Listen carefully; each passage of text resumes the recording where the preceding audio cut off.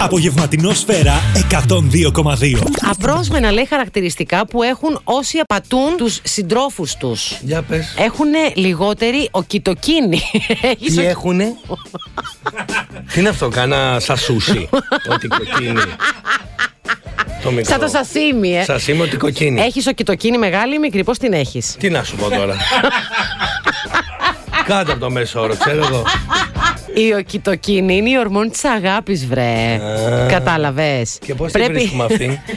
Με εξετάζεις αίμα τους, ξέρω τι να σου πω. Όταν πας να κάνεις ζάχαρο, ουρία και χολυστερίνη, πες κάνε μου και μια ωκυτοκίνη.